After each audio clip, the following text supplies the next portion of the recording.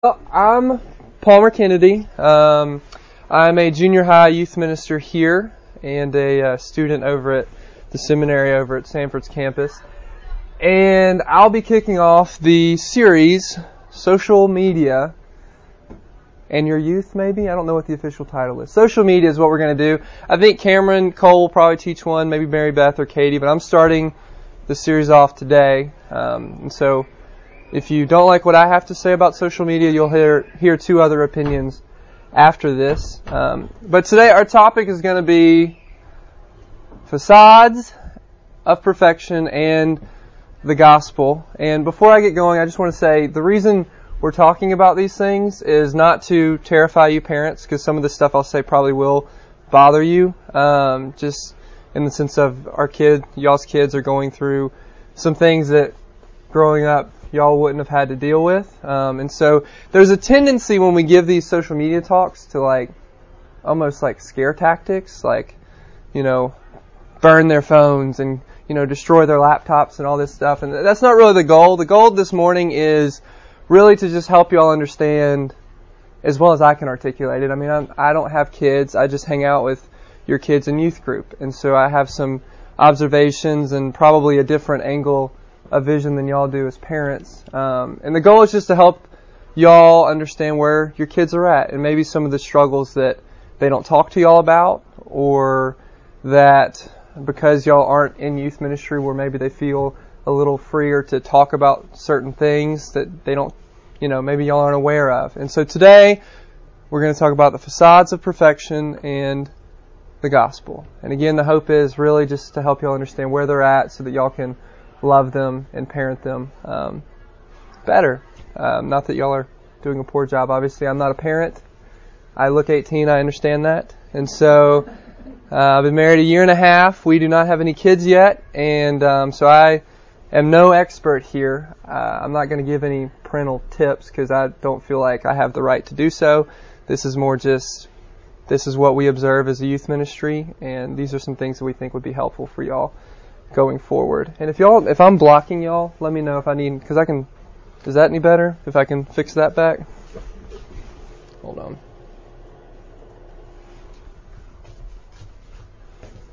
It's a little sideways. Y'all are going to have to wait for me. Okay. Let's get started. So the facade of perfection, again, this idea that your kids use social media. Not all of them, but for the most part. And maybe some of you do. I know I do this. Use social media in such a way that they put forth a self that they wish they were. Or they put forth an image of themselves onto social media that they think will help them be liked by others. I mean, I looked at my own Facebook yesterday just to critique myself on this. And I looked at, there's a picture of me and my wife on our wedding day. And I was like, okay, that's sweet. Whatever, that's nice. And then my cover photo on my Facebook is this picture of me mountain biking with my brother-in-law in Colorado with this unbelievable landscape, and we look so cool. And I look at that, I'm like, wow, I did exactly what I'm talking about our kids doing. I picked the coolest picture I could find of myself. I put it on Facebook, hoping that somehow that might, help others think, oh man, this Palmer guy must be an interesting, or if nothing else, he's adventurous. I'm trying to promote myself, and that's something that our kids are doing. In any social media site that they do. And if y'all have them, y'all are probably guilty of it too. I mean, we just, as human beings, all try to promote this false self in hopes of gaining popularity or acceptance. So Instagram, Facebook, and Snapchat, there's other, social media outlets. These are the primary ones. MySpace has kind of fallen off. That was popular when I was in middle school. These tend to be the ones that the kids are using. And again, they're just platforms. Obviously, you can use them in great ways. They can help you connect with old friends. They can do all sorts of things. But what we're dealing with today is the fact that our kids use them as platforms to create the person they wish they were, or the person that they think would help them be more popular at school. And just as an anecdote, we literally have kids tell us that they'll go out on a Friday night. These are typically high schoolers. They'll get in their cars. They'll drive somewhere that looks exciting or cool, with brick with moss growing on it, something kind of hip. they'll take a picture there, and then they'll drive back home. They'll post it on social media, and then they'll just spend the rest of the evening at home. And they do this because they're terrified of the idea that someone might know that they spent their Friday night alone with mom and dad at home. And like, we hear these stories and it just like breaks our heart. We're like, oh my gosh, like, there's no way you'll actually do this. And they're like, no, we do it all the time. They'll grab like 2 friends, they'll go stand out in front of the restaurant, take a picture, and then they'll head back home just to make it look like they did something with their weekend, make it look like they're more exciting than they feel like they actually are. And again, this is the harder part of the lesson. This is the really sad stuff. Photo editing apps. I have a younger sister, and so kind of watched her grow up. She's now married and up in Michigan, but watching her grow up dealing with so many insecurities and things, this one kills me. So there's apps that our youth, they use that help them look better in their photos, whether it's Instagram or Facebook or anything like that. They use all these apps that can adjust the way they are going to be perceived. And so one of them, you can remove pimples and blemishes, which for some of them that's, maybe that isn't such a terrible thing. I know, we used it like on our wedding day. The wedding photographer is going to do that sort of stuff. If there's something like, if I had like a little pimple, he would have somehow blotted it out. Well, our kids have access to that stuff. I mean, these things are unbelievable what they can do. But you can just sort of zoom in on the picture, click that little pimple, and you can just remove it. Poof, it's gone. And then you post it on Facebook or Instagram. So you can do that. You can change your complexion. You literally can like add makeup. Like you press one button and it'll like adjust your face in such a way that it looks like you're wearing makeup. And so if the person went out, they didn't have makeup on, they don't like how they're looking, just one click, boom, they got makeup on their face. Makes them feel a little bit better about it. You change your complexion, skin tone. You can adjust the different filters, help you look tanner, help your skin look a little bit clearer. There are apps that can change your body shape, literally make you look skinnier, make you look curvier, make you look whatever you want to look. You can adjust it with these apps. I know this sounds crazy, but technology can do this sort of stuff, and the youth are using it. I mean, you can literally, and obviously it's no surprise here, I see that app and I'm thinking, okay, that's spring break pictures, and that's when they typically use it. They're in swimsuits or whatever, and they can adjust things in such a way that helps them feel better about the way they look. These are apps that are out there. Whiten your teeth. You feel like your teeth a little bit yellow, you can just turn them into a Colgate commercial very, very quickly. And so that's stuff that's available for them, and it's stuff that they use because these things help them promote this image of themselves that they think is going to bring them more love and acceptance. So summary of the problem and the summary of what's going on with this facade of perfection. Social media gets used to promote a false self, a facade, a cooler, a better looking, a more exciting self. And again, all social media use is not towards this end. But a lot of it is. A lot of it is used to try to help them create this, other identity that they can put forth into the world for people to look at and say, oh my gosh, Palmer's just, he's so exciting. He must mountain bike in the mountains all the time. He must fly to Colorado every weekend and do that, It's something, again, we all do, but our kids especially, because they spend so much time on social media, they are especially prone to using it in this way. One of the big problems with this, and I think this is something that we didn't have to grow up with, but our kids do, is the results are quantifiable. Like, you can literally gauge how popular, or at least to their minds, how popular you are according to how many friends you have on Facebook, how many people follow you on Instagram, how many likes you got on this picture.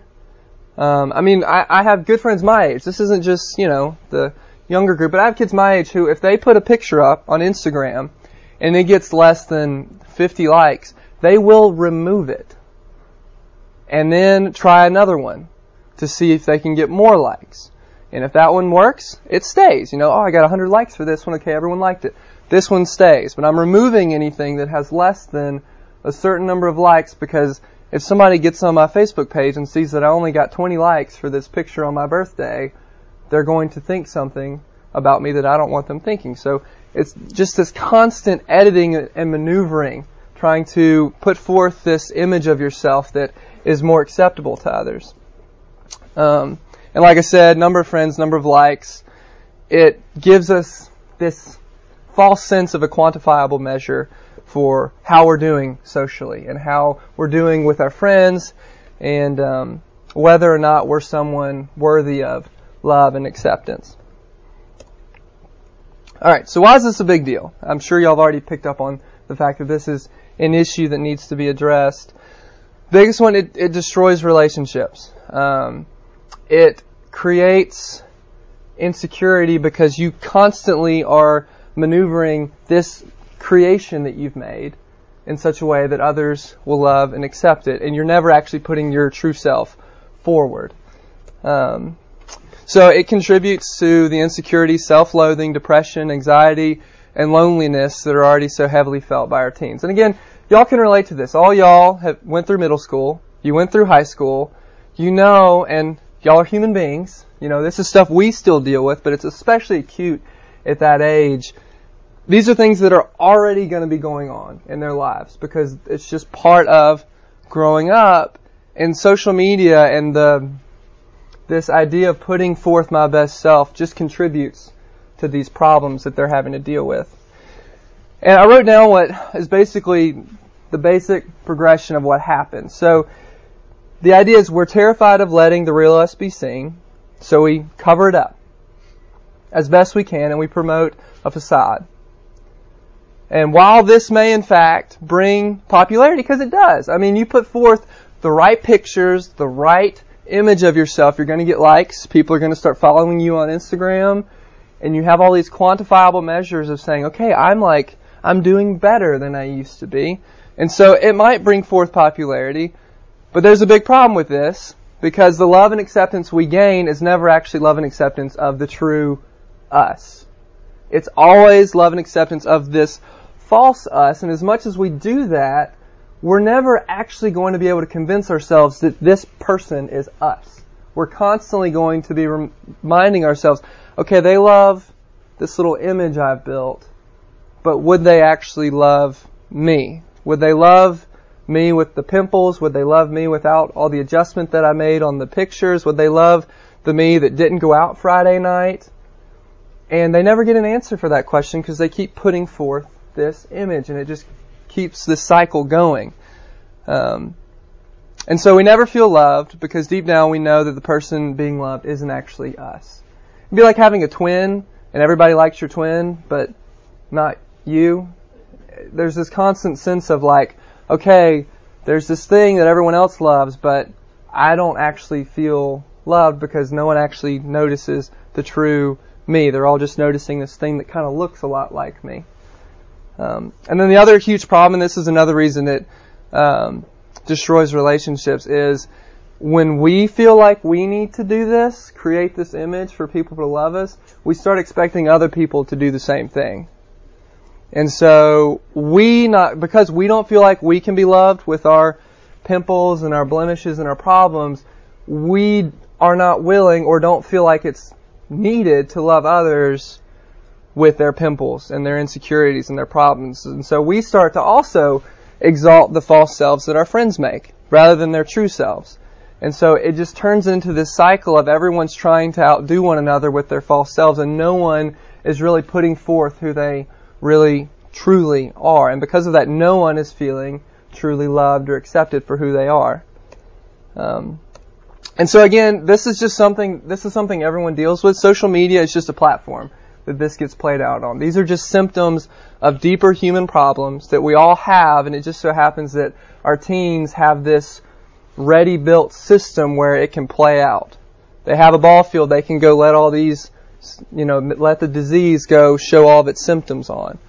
And so there's a bigger problem at stake, and they're both the result of the fall. And so it's something that we all deal with. It doesn't, you can be 80 years old, and these are still things that you're going to have to wrestle with because of the fall. And so, again, they just have a more obvious outlet. So one of the big issues here, because I think that the issues are twofold. One of them is we don't understand or readily accept unconditional love. It's something as human beings that we struggle with because of the fall. It's just something like God's unconditional love is something that we will spend our whole lives wrestling with and trying to accept, and then often running from it and then trying to accept. It's just a struggle that all human beings deal with. And this leads to hiding our true selves. And I don't know about y'all, but I do this like with my wife. Like I don't want her to know, like if I've done something that I know, she would be really disappointed if I did it, or she'd be really upset if she knew that I broke that. Oh, here's a great example. This was like a month or two ago. I dropped a cup in our kitchen, and she was like off in the bedroom, and it just shattered. And I was like, okay, we have enough cups. She'll never know that this happened. And so I just gathered all the pieces, threw them all in the trash, and was like, she can't know. Because one of the things that I know I am, and I didn't know this until I got married, I'm very clumsy. I break things. I knock things over. I have poor, spatial awareness. Like, it'll be a miracle if I don't knock this over by the time this talk is done. And I hate that about myself. And so the fact that I dropped this cup and my wife doesn't necessarily have to know about it means I'm going to hide it. Even though I know my wife, she would love me through it, but I, for some reason, think that she'll love me less if she knows I broke the cup. And so we do this with our spouses, we do this with our parents, we do this ultimately with God, and that's where it all flows out of. So we all have a hard time accepting unconditional love. 2, because we have a hard time accepting unconditional love, we seek to earn it. We seek to prove ourselves. Again, using the example with my wife, she walks into the kitchen's clean, there's no broken cup. I've earned it. I've done the dishes, I didn't break anything. So, boom, I'm a good husband. I deserve her love now. And we do this with God. God, I'm a faithful church attendee. I said all my prayers this week. You owe me your love. I'm now worthy of it. Right? We all do this. It doesn't matter what age you're at. Social media is a platform for the kids to do it. And because we seek to earn it, it leads to desperate attempts to earn love. For example, we try to produce a fake self, a false self. We use all these apps to make us look different than we actually look. We only put the pictures on Facebook or Instagram that are going to promote this image of ourselves. We'll never put up that picture of us, before we put our makeup on and had our hair done. Or for the guys, we'll never put the picture up in that sports game where we got embarrassed. Like, we're only going to show the one of us scoring a touchdown. Like, that's just how it works. And so those are the 2 issues. We have a hard time with unconditional love. And because of that, we try to earn it. And that's something every human being deals with. And it's just more obvious looking at social media in our teens. As the older you get, the better you get at hiding it. This is something we all deal with. It's just, we watch our kids and it just becomes very clear that this is something they're dealing with. So Scripture, we're going to go to Scripture. Obviously, we think that's the source of true authority here. And so, what does Scripture have to say about this? I mean, it's all fine and well for me to talk about what my observations are, but we're going to try to ground this in some deeper truth. So, Genesis 3, 1 through 13, for anyone who's been around a while, Genesis 3 is, what happens in Genesis 3? Anybody have any ideas? The fall. Yes, the fall. Things go bad. Humanity lasted 2 chapters doing things well, and then things start heading downhill. That's very telling about us, isn't it? So we'll just kind of read this together. I'll read it, and y'all can follow along here. If you have a Bible, use it. I kind of figured it would just be up here. Can y'all see this? I don't want to. All right, I'll try to articulate it very well. All right. So now the serpent was more crafty than any other beast of the field that the Lord God had made. He said to the woman, "Did God actually say, 'You shall not eat of any tree in the garden'?" And the woman said to the serpent, "We may eat of the fruit of the trees in the garden, but God said, 'You shall not eat the fruit of the tree that is in the midst of the garden, neither shall you touch it, lest you die.' But the serpent said to the woman, 'You will not surely die, for God knows that when you eat of it, your eyes will be opened, and you will be like God, knowing good and evil.' So when the woman saw that the tree was good for food, and that it was a delight to the eyes, and that the tree was to be desired to make one wise, she took of its fruit and ate. And she also gave some to her husband, who was with her, and he ate. Then the eyes of both of them were opened, and they knew that they were naked. And they sewed fig leaves together, and made themselves loincloths. And they heard the sound of the Lord God walking in the garden in the cool of the day, and the man and his wife hid themselves from the presence of the Lord God among the trees of the garden. But the Lord God called to the man and said to him, "Where are you?" And he said, "I heard the sound of you in the garden, and I was afraid, because I was naked and I hid myself." He said, "Who told you that you were naked? Have you eaten of the tree which I commanded you not to eat?" The man said, "The woman who you gave to be with me, she gave me fruit of the tree, and I ate." Then the Lord God said to the woman, "What is this that you have done?" The woman said, "The serpent deceived me, and I ate." Okay, so this is something that we're taught ad nauseum growing up. The fall, the story of us eating of the fruit of the tree. And what I want you to see here is, before this happens, how's their relationship with God? What's it look like? Adam and Eve. What does it look like for them and God? Pure. Yes, it's pure. How are they comfortable, uncomfortable in His presence? What's their interaction with Him look like?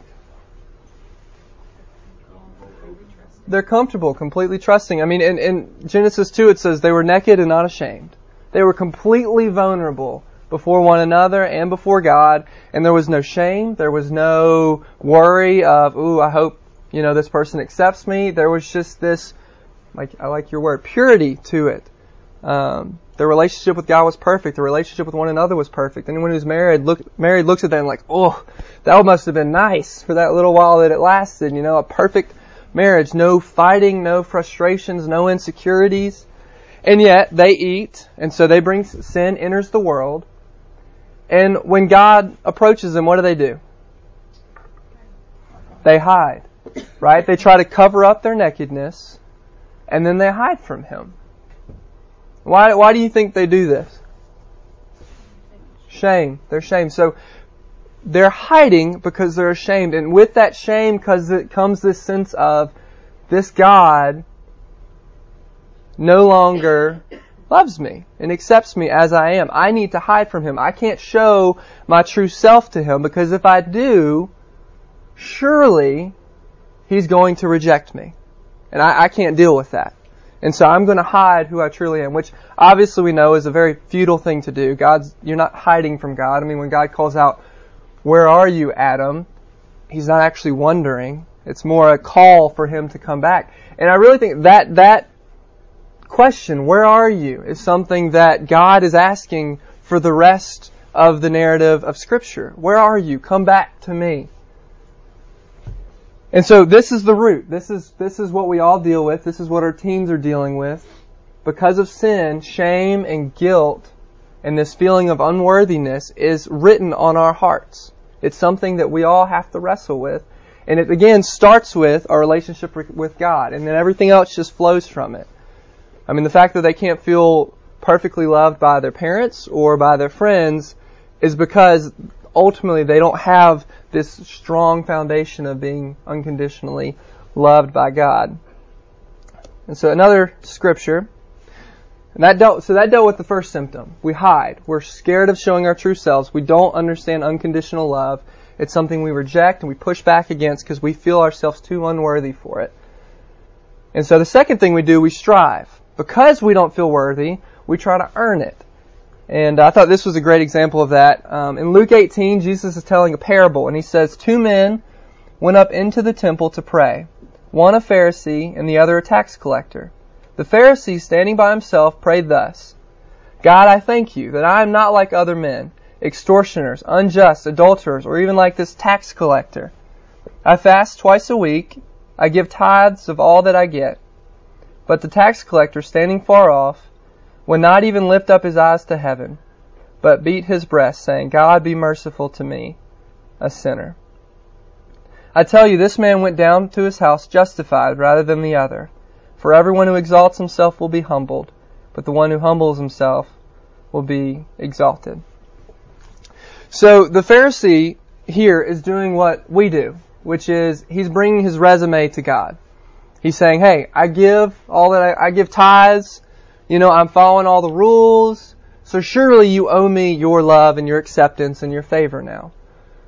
I have no concept for unconditional love. It's something I have to earn. And here I am. I've earned it. So please give it to me." It's this constant striving. And what we see here is that Christ is saying that's not it. That's not what I've asked for. That's not religion. I want you to come to me vulnerable, broken. The tax collector has no resume. In fact, if he brought it, if tax collectors back then, it would have been the lowest of the low as far as social standing goes. He comes and says, I'm a sinner. He's vulnerable. He opens up and says, look, this is me. Please just have mercy on me. And Christ responds and said, that is pleasing to the Father. That is true religion. That man left justified, not the one who tried to earn his way. And so, here's another one that deals with striving. Again, the Pharisees are just a beautiful picture of every single one of us. We all do this. It says, after this, he went out, he being Jesus, and saw a tax collector named Levi sitting at the tax booth. And he said to him, follow me. And leaving everything, he rose and followed him. And Levi made him a great feast in his house. And there was a large company of tax collectors and others reclining at the table. And the Pharisees and their scribes grumbled at his disciples, saying, why do you eat and drink with tax collectors and sinners? Again, these guys aren't worthy of you. Okay, do you know who they are? These are like the scum of this world. Why are you eating with them? They're not worthy. And Jesus answered them, those who are well have no need of a physician, but those who are sick. I have not come to call the righteous, but sinners to repentance. And what Jesus is saying there is, if you think you're well, you don't understand how this works. If you don't think you're sick, you're not going to go to the doctor. If you don't think you're a sinner, you're not going to repent. Jesus is saying it's the sinners, it's these tax collectors, these people who know that they're the scum of the earth, the people who know that they're sinners, the people who know that they have nothing to bring to earn Christ's love. These are the guys who go to the physician and are made well. These are the guys who are granted redemption and repentance. And so we have here true religion. This is like a beautiful picture of the gospel.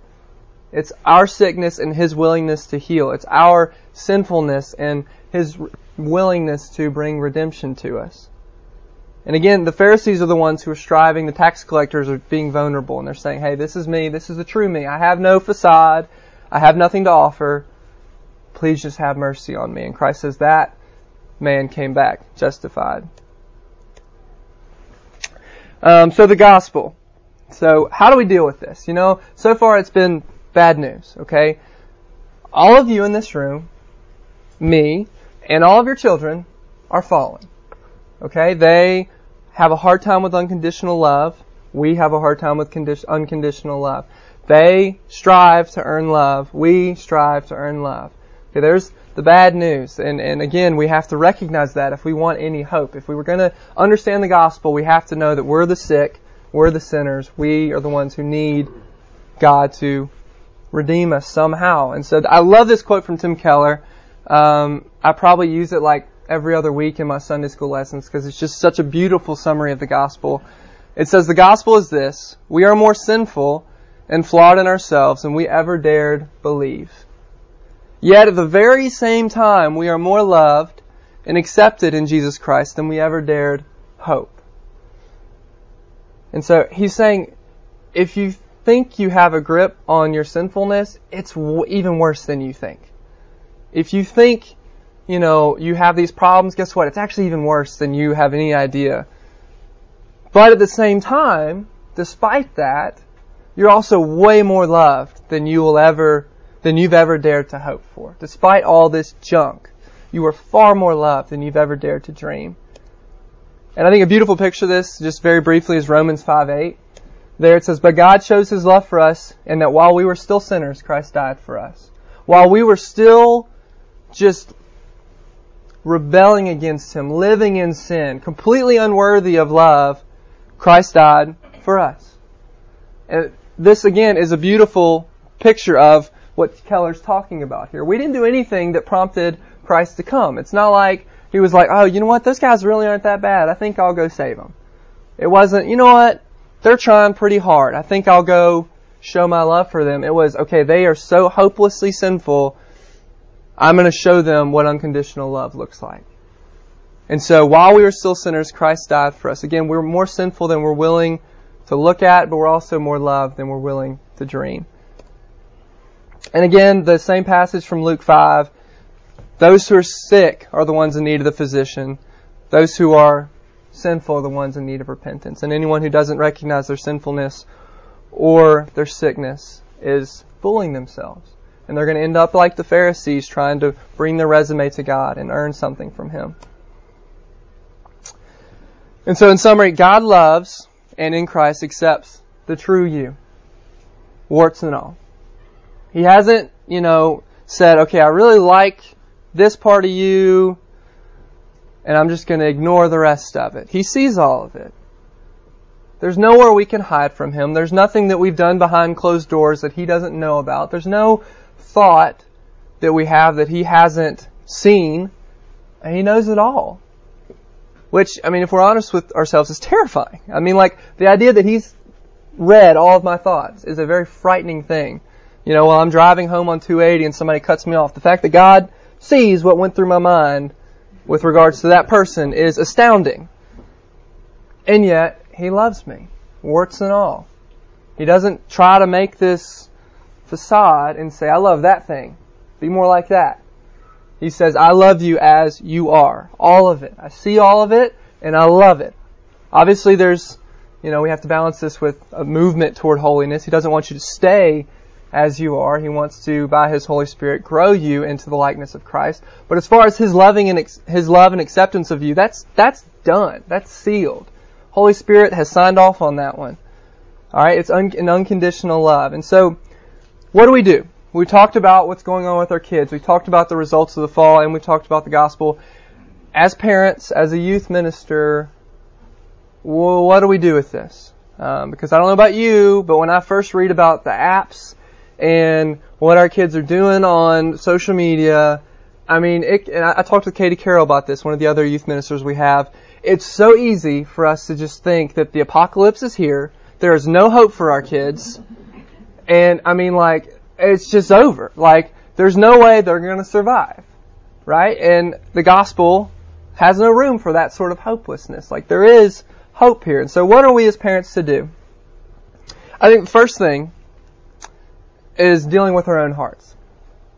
Alright, if we try to attack our kids with the gospel and speak truth into their social media use, and we have not understood it ourselves, it is not going to work.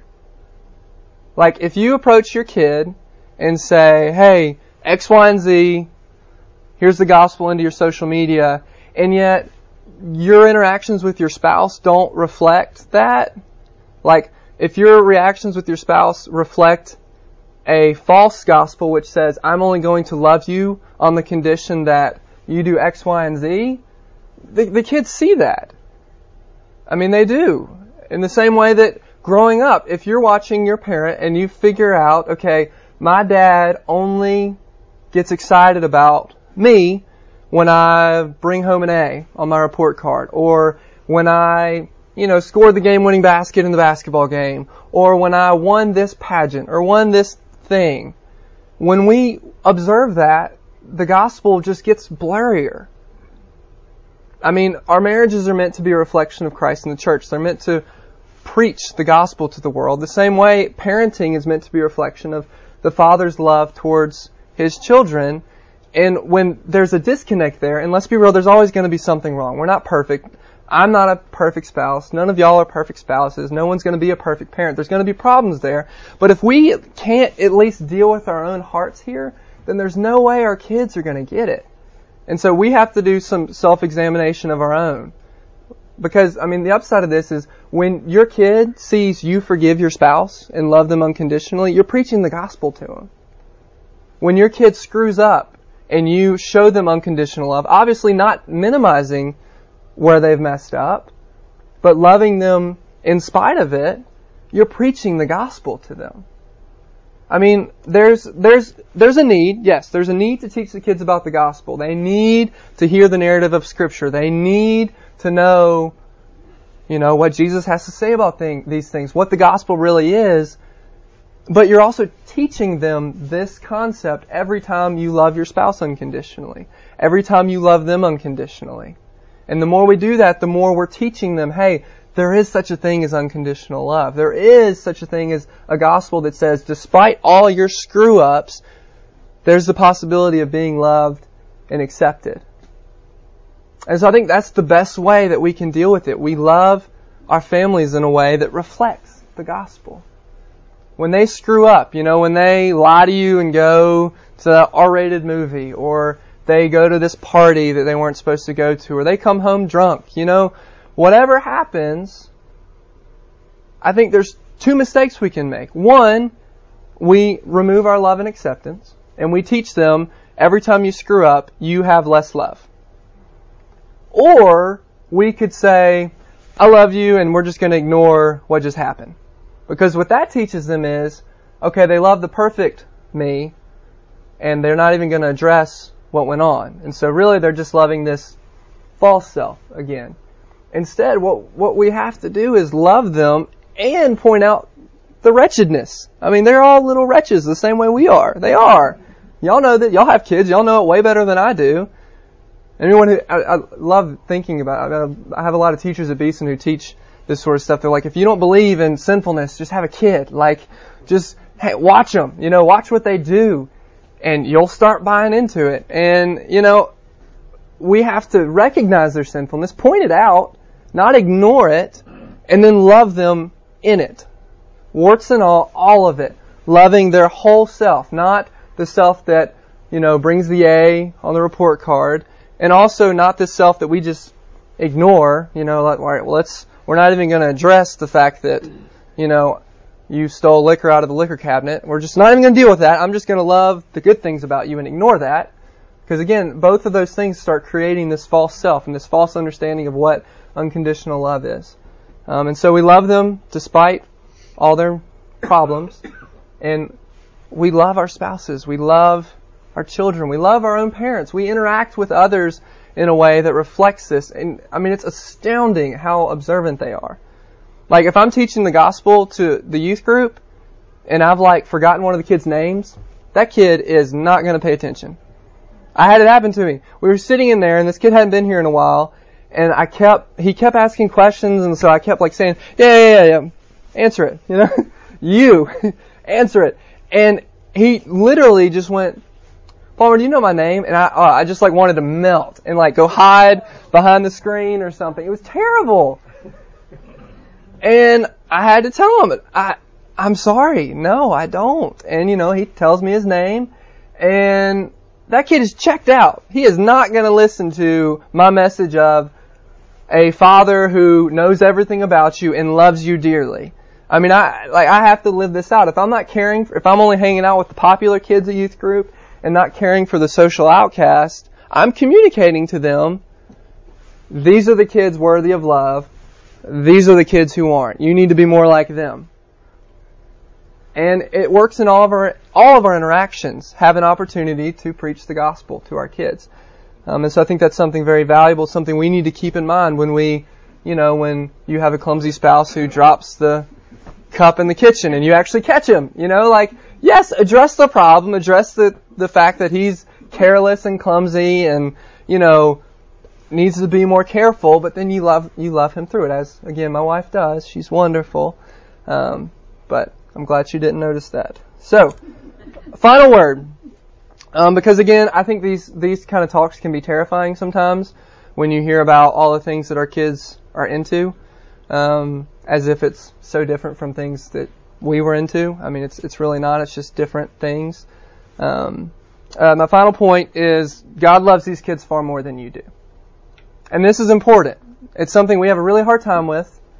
It's something that we don't really think about very often. But He does. He loves these kids way more than any one of y'all can even, you might think you're the greatest parent in the world. He loves them way better. Compared to Him, you're a total screw up. I mean, He is the perfect Father. We're not. And the reason this is important is you are never going to be able to protect your kid from everything. You're not going to. You are never going to fix all their problems. You are never going to correct all this stuff that this facade of perfection creates. Certainly, you can speak into it. You can point them to truth. You can love them in such a way that communicates the gospel to them. But if you're going to rely on your own strength to overcome all the crap that they're going to have to go through, you're fighting a losing battle. Like, you're not going to be able to do it completely. And that, from a secular perspective, leads to hopelessness. Like, there's no way. It's just hopeless. Why have kids? It's all gonna go to crap anyway, if you're gonna look at it from that perspective. But from a Christian perspective, we have a God who calls himself our Heavenly Father, who calls himself your kid's Heavenly Father. He's not just your Heavenly Father, he's their Heavenly Father. He runs the whole universe. He's sovereign over all of it. He sees all your kids' stuff. He knows about it.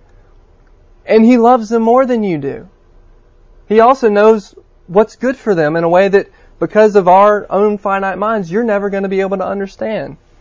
He sees the end game. He sees what he's slowly doing in their lives because of all these circumstances, and he's moving them towards himself. And I think if we can rest in that, it gives us hope as parents. I mean, we can do our best, but ultimately, probably the best thing we can do as parents is pray. And say, God, I can't do this, but I know you care for my kid more than I do. I know that you have more control over life circumstances than I do. And so, you know what? I'm going to trust my kid to you. And he is faithful. He's faithful to take care of his kids. He's not going to leave them out to dry. He's with them in school when you're not. He's with them at practice when you're not. He's with them at the party when you're not. He's with them while they're driving the car when you're not.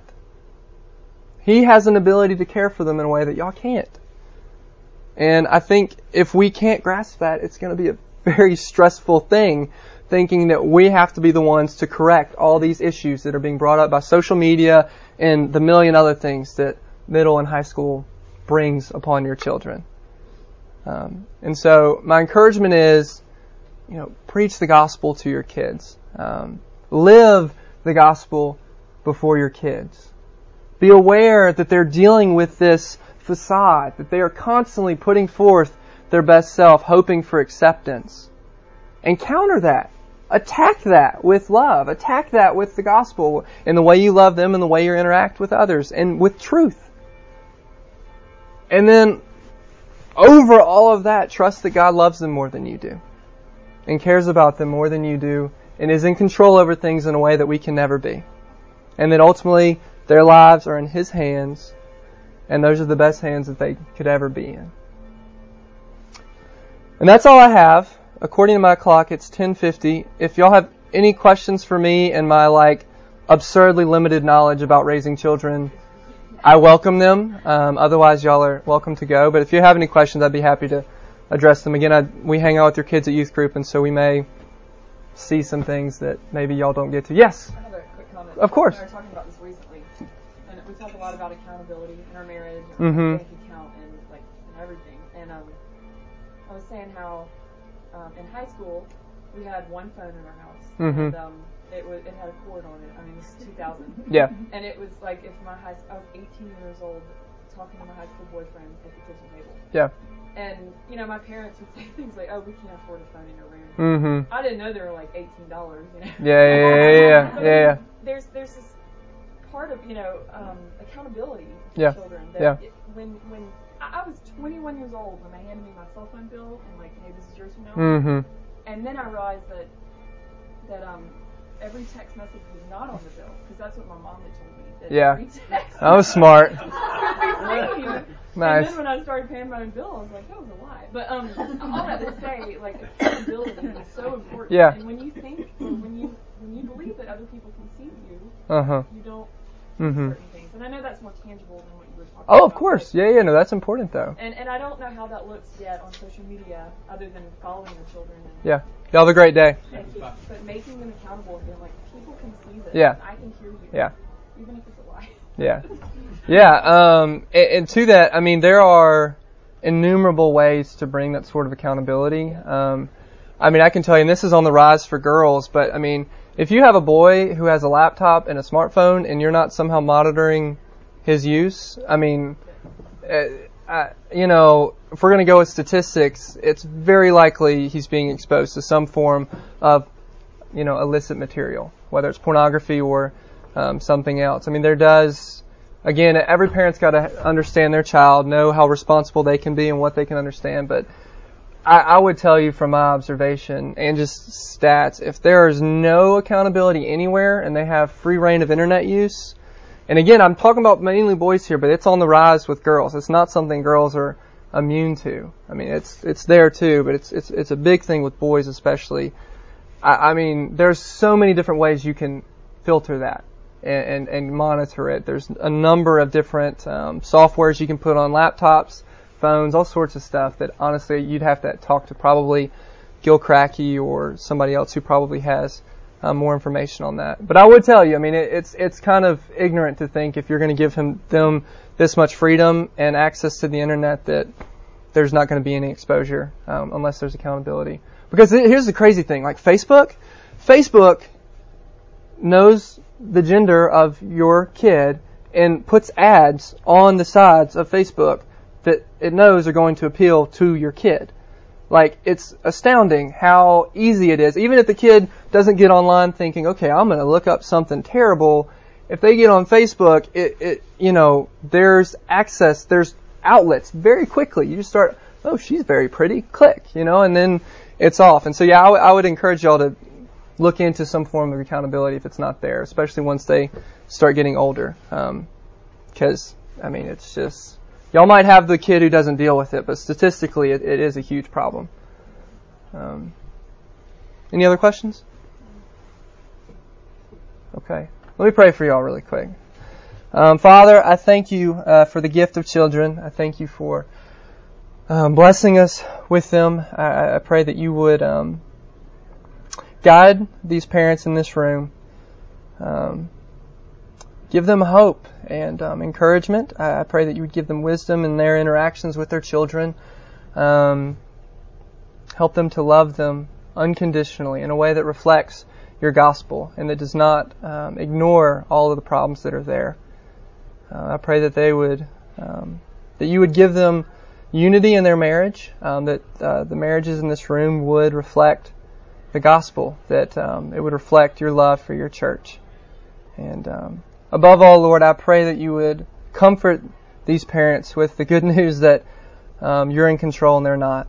That you are the one who brought these children into existence and you're the one who loves them far more than they do. And that you are the one who is ultimately their protector and provider. So Lord, please give them hope and just bless them in this task that you've set before them of raising children into the maturity of Christ. We ask this in Jesus' name. Amen.